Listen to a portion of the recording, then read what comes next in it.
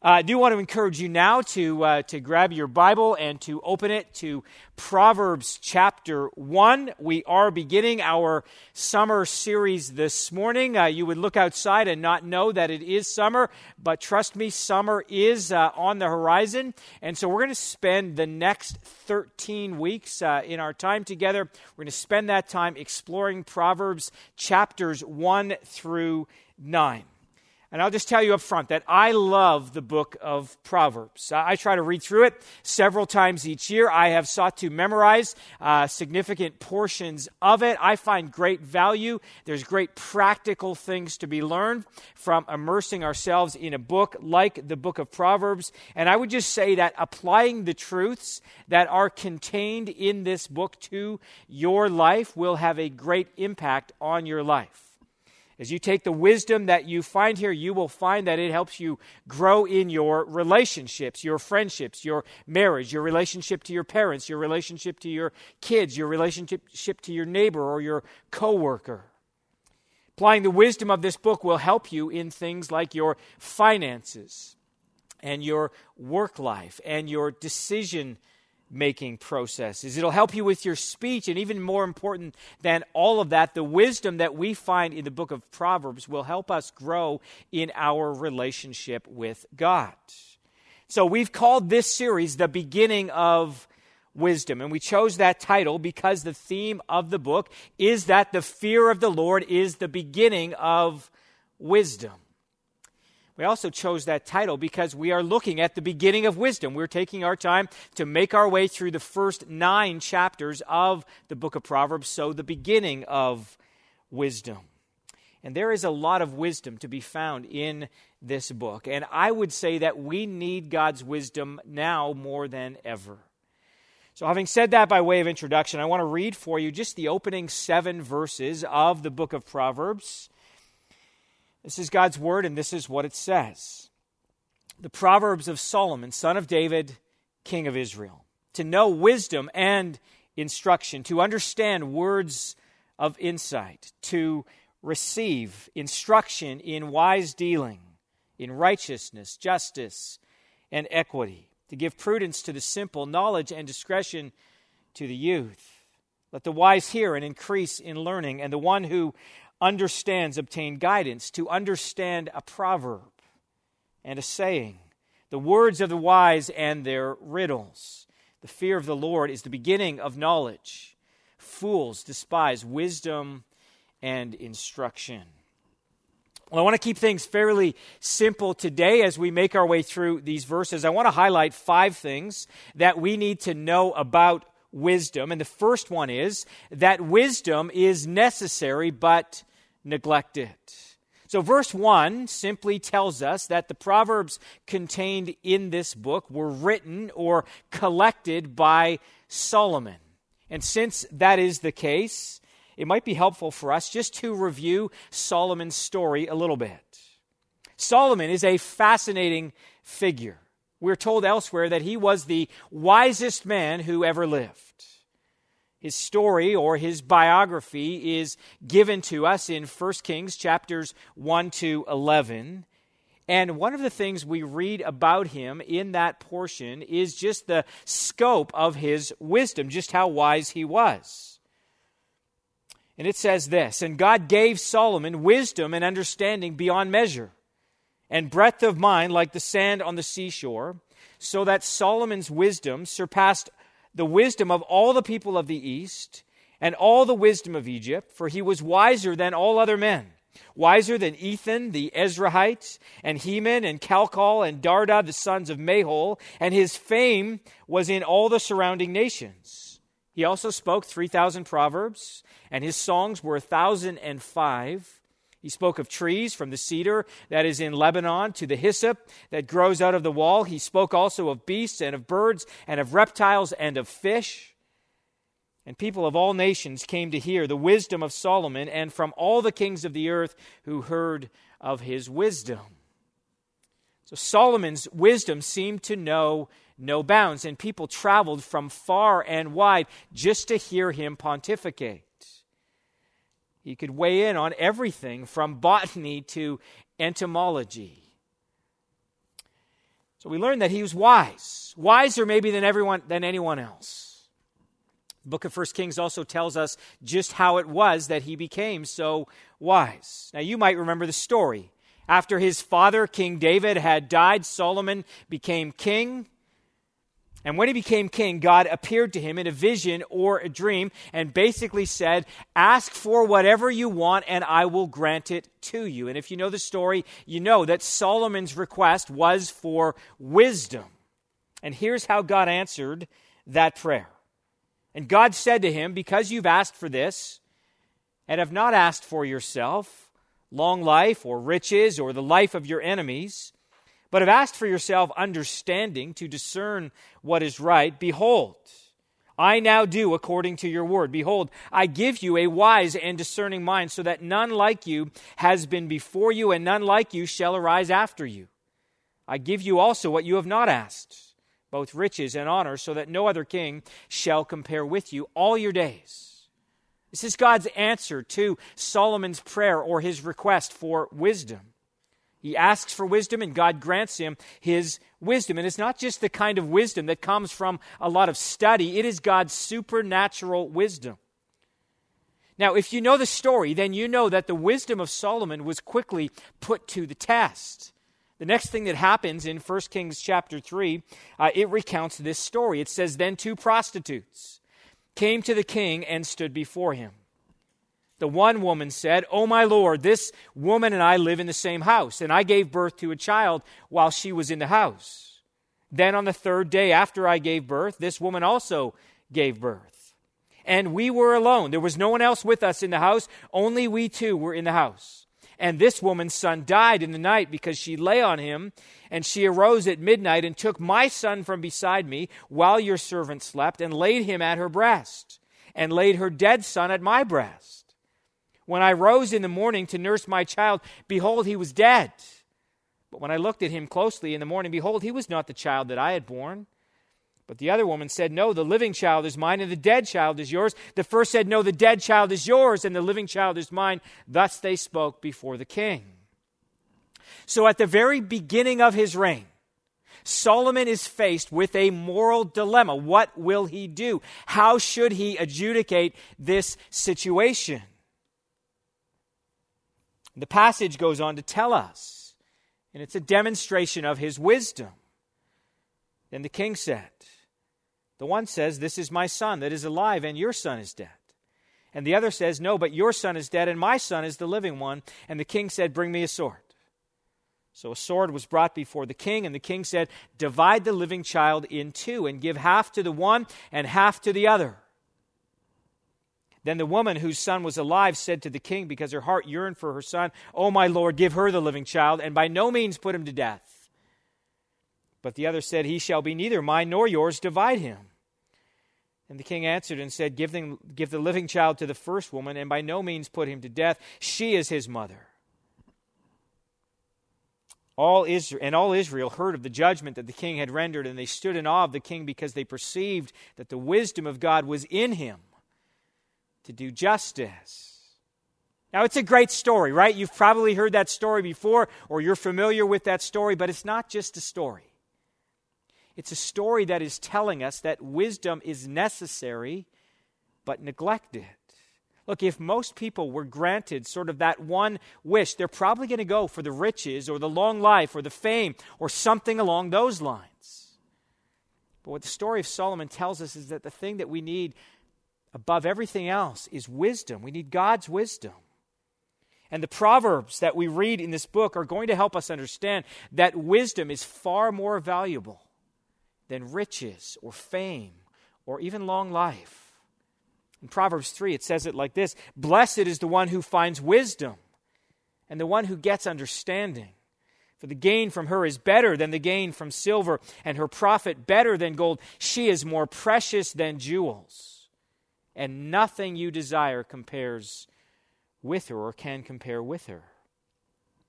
Now, if that is true, if we believe that, then wisdom is something that we seek with our whole being.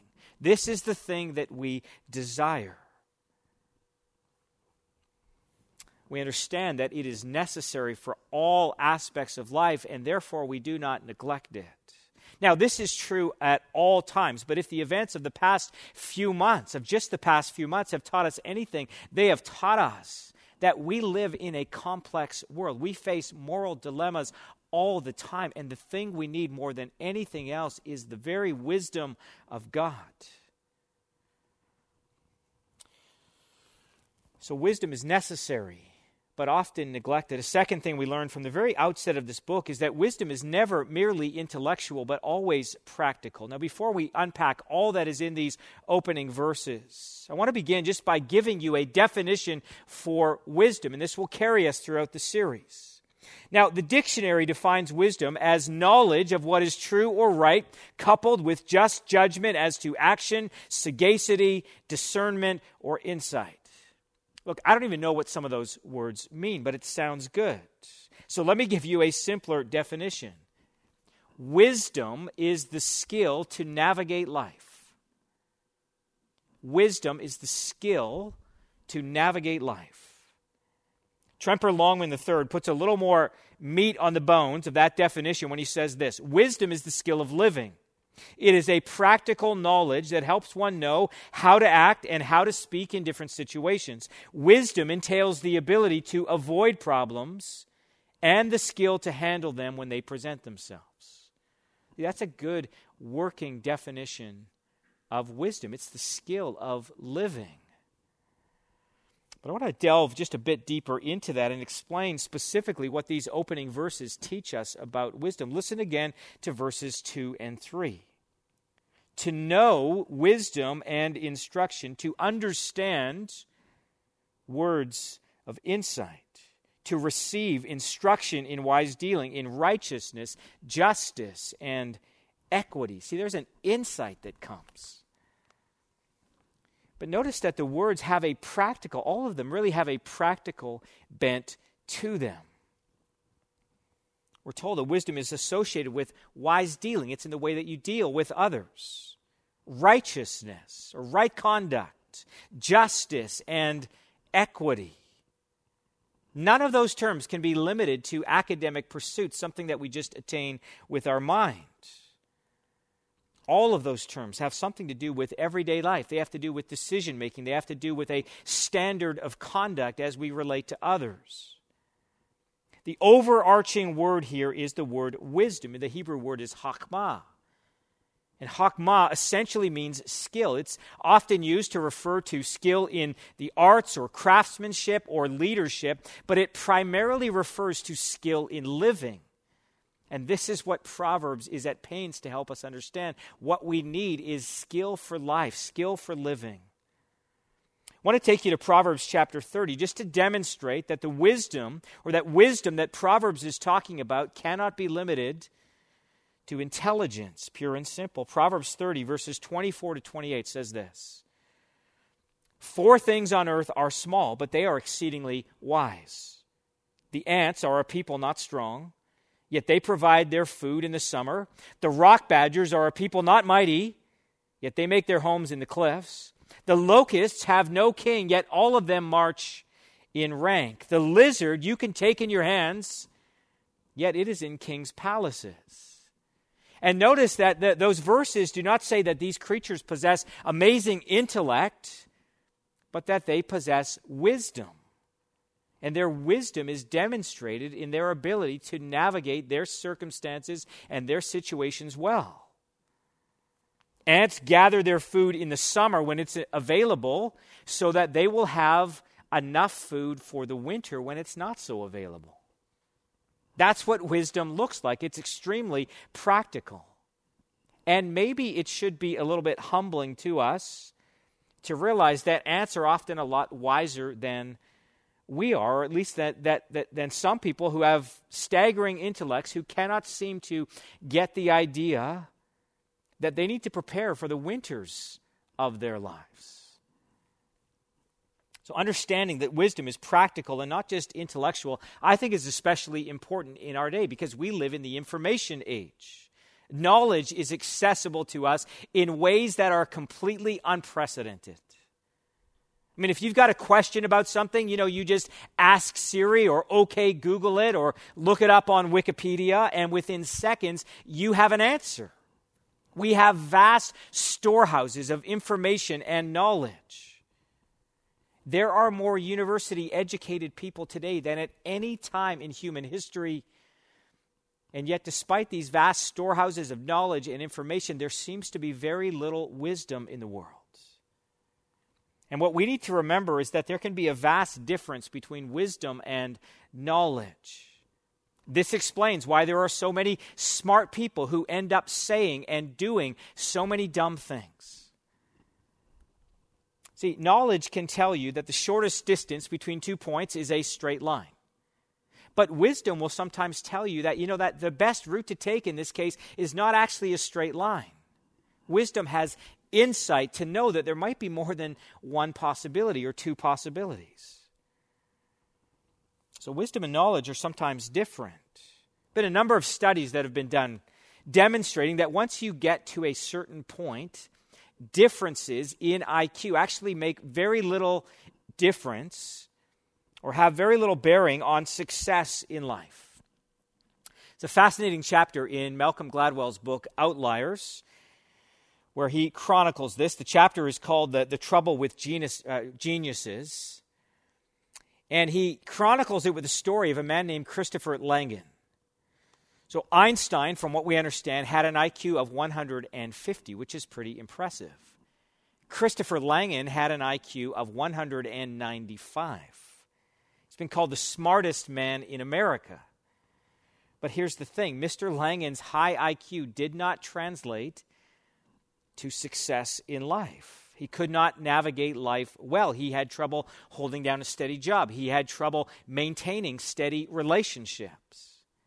And the reason is because there's not always a correlation between analytical intelligence and practical or emotional intelligence or wisdom on the other side of that. Those things are said to be orthogonal. It's a word you can break out at your next cocktail party. It simply means that the presence of one does not guarantee the presence of the other. So you can be very smart and still not possess wisdom. Many of you will know that Ravi Zacharias passed away last month. Ravi was a brilliant apologist. I mean, he had this amazing ability to connect with people at a deep intellectual level, but he could also connect with them at a relational level. And he told the story of attending a dinner party in Paris with some of the leading intellectuals from the city. He had been invited there because the host wanted him to interact with these individuals. One of those in attendance was the head of one of the most prestigious business schools in all of Europe. And the man had said to Ravi on that evening, "So you deal with ethics?" Ravi said, "Yes, I do." And the man then went on to explain, "Well, we don't teach ethics in our business school. It's not a subject." But 30 minutes later, the man went on to say that the school had 3 of its graduates running for the past election. Ravi asked how they did. The man said, "Well, actually not very well. One was a womanizer, the second was an alcoholic, and the third one turned out to be very corrupt." It was at that point that Ravi's wife leaned over to him and said, "Maybe they should start teaching ethics at that school." See, wisdom is about both clear thinking or right thinking and deep character. Those things are applied together. Listen to how James made that same point in the New Testament. He said, "Who is wise and understanding among you? Let him show it by his good grades." It's not what it says. Let him show it by his good life, by deeds done in the humility that comes from wisdom. So here's the question for you to think about at the very start of our series, the beginning of wisdom. Are you a wise person? Do you possess wisdom? And part of the way for you to know is to look at your life and look at the decisions you're making. Are you living wisely? Is your life characterized by the good deeds done in the humility that comes from wisdom? Something further we learn about wisdom from these verses, namely that wisdom doesn't come naturally or with age, but it is available for everyone. Listen now to verse 4. To give prudence to the simple, knowledge and discretion to the youth. So this verse identifies two groups of people who desperately need wisdom: the simple and the young or the youth. Now, when it says simple, it's not a reference to those who might lack some sort of mental ability, but to those who are naive or gullible, those who are easily persuaded. The simple are those who are mentally and morally uncommitted. That's what it means to be simple in the book of Proverbs. You haven't made up your mind, and so you're easily swayed to do this or to do that.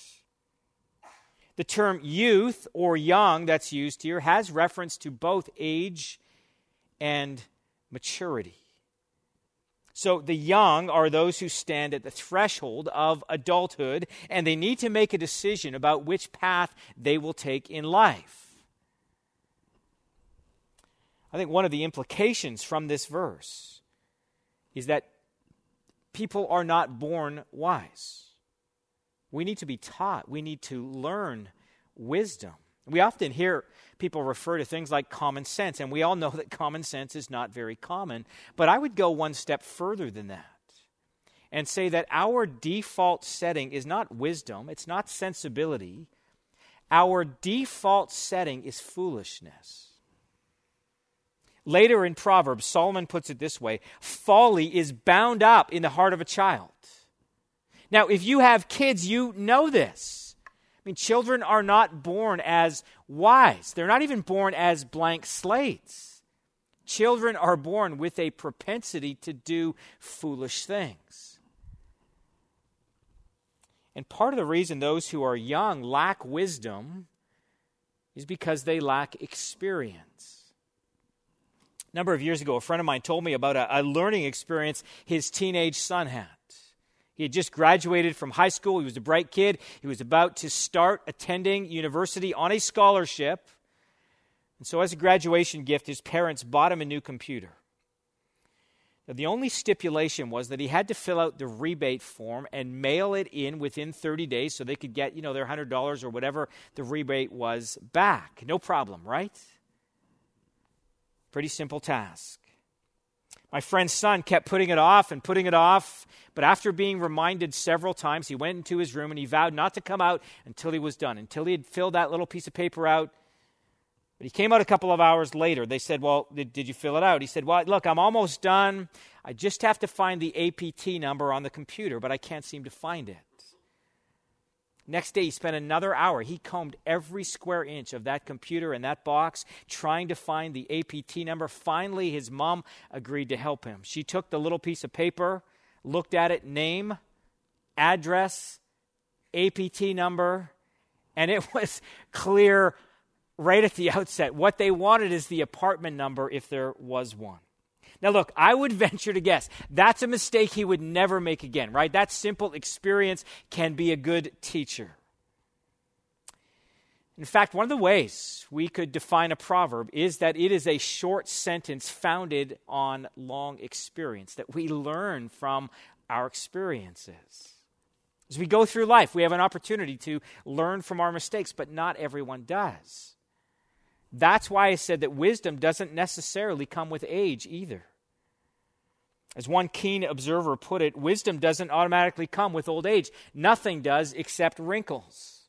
It's true that some wines improve with age, but only if the grapes were good in the first place. And so I would encourage you, those of you who are young, pursue wisdom. Seek wisdom. Make it your life's ambition to grow in wisdom. But say something to those of you who are older as well. Just as we've all seen really smart people do really dumb things, we've also encountered older people who were foolish and not wise. Listen to the way Solomon described this very problem in the book of Ecclesiastes. He said, better was a poor and wise youth than an old and foolish king who no longer knew how to take advice. As a matter of fact, this is one of the ways you can distinguish a wise person from a foolish person. It has more to do with than just how much experience you have. It has to do with how much you learn from your experiences. And some people just go through life just repeating the same mistakes over and over. Proverbs captures this memorably with these words. Like a dog that returns to its vomit is a fool who repeats his folly. And it's just such a vivid picture, right? It just keeps going back to the same mess over and over again. The cycle just gets repeated. So the bad news is that we were not born with wisdom, and we don't become wise simply by living a long time. But there's good news in this verse, and that is that wisdom is available to all of us. You don't need to be really smart to attain wisdom. In fact, I would say you're more likely to gain wisdom if you recognize that you are simple.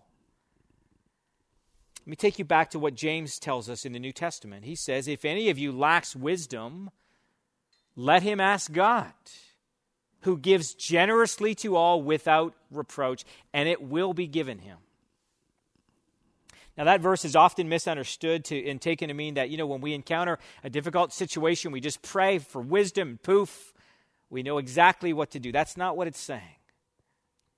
What the verse is saying is that if we recognize that we are, like Proverbs 1 describes us, simple, lacking in wisdom. Maybe we're young, maybe we're more advanced in years, but we acknowledge that we don't have all the wisdom we need. And if we ask God for his wisdom, he will give it to us. And one of the ways he gives us his wisdom is through his word. Again, my encouragement to you at the outset of this series is to spend time reading through this great book. Allow it to influence you and shape the way you live. It's more precious than jewels. Now look, I'm a bit of a cynic in life, right? When I hear claims of, this is going to change your life or revolutionize your life, I immediately kind of put my, defenses up. Like, I don't believe that. But when it comes to the promises that are made here in the opening part of Proverbs, the great value that wisdom has for our lives, I have absolute confidence in the benefits that it promises. And I say that for two reasons. One reason is because this is God's word, and if it promises it, I believe it will come to pass. But secondly, I say it because of the experience that I've had with the book of Proverbs. I've told you this before, but when I was just a young Christian, someone said to me, look, Proverbs has 31 chapters. You could read a chapter every day each month. And I did that for I don't know how long. I don't know for how many years I did that, but I benefited in a huge way and reaped the fruit of that. Fourth thing we learn about wisdom in these opening verses, and that is that wisdom is not something we can master because it only comes to those who are teachable. Verse 5 says, let the wise hear and increase in learning, and the one who understands obtain guidance. So verse 4 is addressed to those on one end of the continuum, the simple and the young. Verse 5 is now addressed to those on the other end of the continuum. Those who have wisdom already, those who are learned already. But notice that they are instructed just as forcefully to seek wisdom. Let the wise listen and add to their learning is how the NIV puts it. And I would say this is the very definition of what a wise person looks like. A wise person is always seeking to add to their learning. They're always seeking to grow. They never feel like they've arrived. They have everything figured out. They still show up with notebooks, expecting to learn something new. I love people like that who are committed to lifelong learning. And this is true in every area of our lives. It's one of the things I've observed over the years working with families. It's often puzzled me that it seems like those who need to be there the least are the ones who show up the most to training events and classes. And those who need to be there the most are the ones who show up the least. I mean, it's often those who already have good marriages who show up to, marriage retreats and seminars. That's what wise people do. They say, look, this might be going well, but I want to make it even better. The key to becoming wise is maintaining a teachable spirit. As you read through the book of Proverbs, you will find that it makes this point repeatedly. So Proverbs 12:15 puts it this way: the way of a fool is right in his own eyes, but a wise man listens to advice. Proverbs 26:12 puts it even more forcefully: do you see a man who is wise in his own eyes? There is more hope for a fool than for him. And this is not all that different from what Jesus taught us in the New Testament, where he said, it is not the healthy who need a doctor, but the sick. I've not come to call the righteous, but sinners. And Jesus' point was not that there were some who were healthy and some who were sick, or that there were some who were righteous and some who were sinners. His point is that it's only those who recognize their need for help who will get it. In the same way, it's only those who recognize their need for wisdom who will get it. Let me make a final observation about wisdom, and maybe this is the most important one for us to understand. It is that wisdom is not static, but always directly proportional to our relationship with God. So the book of Proverbs, sometimes people read it as though it's this, just collection of all these loose sayings that have for some reason been grouped together, and you just kind of pull one out the way you might pull out the inside of a fortune cookie. That's not what the book of Proverbs is about. The book of Proverbs is rooted in a relationship with God. Verse 7 is the foundational verse for the entire book. The fear of the Lord is the beginning of knowledge. Fools despise wisdom and instruction. So with some variation, that phrase, the fear of the Lord, occurs 18 times in the book of Proverbs. It's obviously a key concept. Wisdom comes from God alone. So we don't read this book as a collection of little nuggets. We should read it as an invitation to a relationship with God, who is the source of all wisdom. Now look, the book makes some pretty lofty claims. It tells us about the value of wisdom and how we ought to sacrifice everything to get it. But we should not think that simply reading the book of Proverbs will make us wise. And Proverbs makes this abundantly clear when it says, like a lame man's legs, which hang useless, is a proverb in the mouth of fools. See, Proverbs are useless. This book will be useless to us if we do not align our lives with its wisdom. Or again, like a thorn bush in a drunkard's hand is a proverb in the mouth of a fool. What a great picture, right? I mean, you can just kind of picture this guy, stumbling around in the dark or whatever. He's wielding this thorn bush, causing all sorts of damage. Point is that just knowing or even memorizing some of the Proverbs will not give you wisdom. You will not have wisdom if you do not have a relationship with God, who is the source of all wisdom. Wisdom begins with the fear of the Lord. And that expression is found throughout, that expression, the fear of the Lord, is found throughout the Old Testament. It combines the ideas of shrinking back in fear and drawing near in awe. It's a relational phrase. The Lord, that is God's covenant name, Yahweh. That name is used 87 times in the book of Proverbs. So we are invited here at the very beginning of the book, and I would say at the beginning of this series, to be reminded the way to become wise is to be in relationship with God.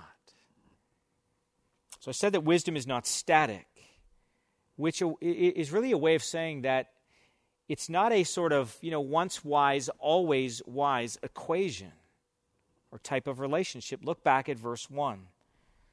The Proverbs of Solomon. Now, I told you a little bit about the story of Solomon at the beginning, about how it was that he became wise and how he had amassed all this great knowledge in so many, and wisdom in so many different areas. But if you know anything about the life of Solomon, then you know that it was actually tragic. Here was a man who started out with so much promise. He had so much wisdom. When he became king, he did not ask God for power or long life or military strength. He asked God for wisdom. Said to be the wisest man alive, but in the latter years of his life, Solomon did not retain his wisdom. He turned away from it. This is what we read in 1 Kings chapter 11.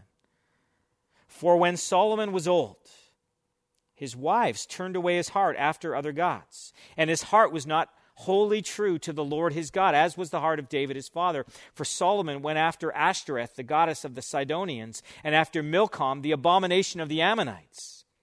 So Solomon did what was evil in the sight of the Lord, and did not wholly follow the Lord, as David his father had done. And as you read through those latter chapters in 1 Kings, what you find is that Solomon was seduced by power, he was led astray by multiple wives and concubines, and that he ended up worshiping false gods. It's a tragic story, but it's one that gets repeated all the time. And so I think it's fitting for us as we begin this series just to reflect on our own relationship with God, the source of wisdom. Are we walking in fellowship with Him? Are we submitting our life to His word and to His wisdom? And I just want to pray for all of us that even as we go through the summer, our wisdom would increase. God, we just acknowledge before you that left to ourselves, we come up with all sorts of foolish ideas, but you have offered wisdom to us. And so we pray that we would see that not just as the accumulation of more information and facts, but that we would see the invitation to become wise as an invitation to know you more. And God, we pray that as we seek to do that, that you would in fact grant us your wisdom, that we would be able to testify that it is more precious than jewels. There's nothing we desire that can compare with it. We pray this in Jesus' name. Amen.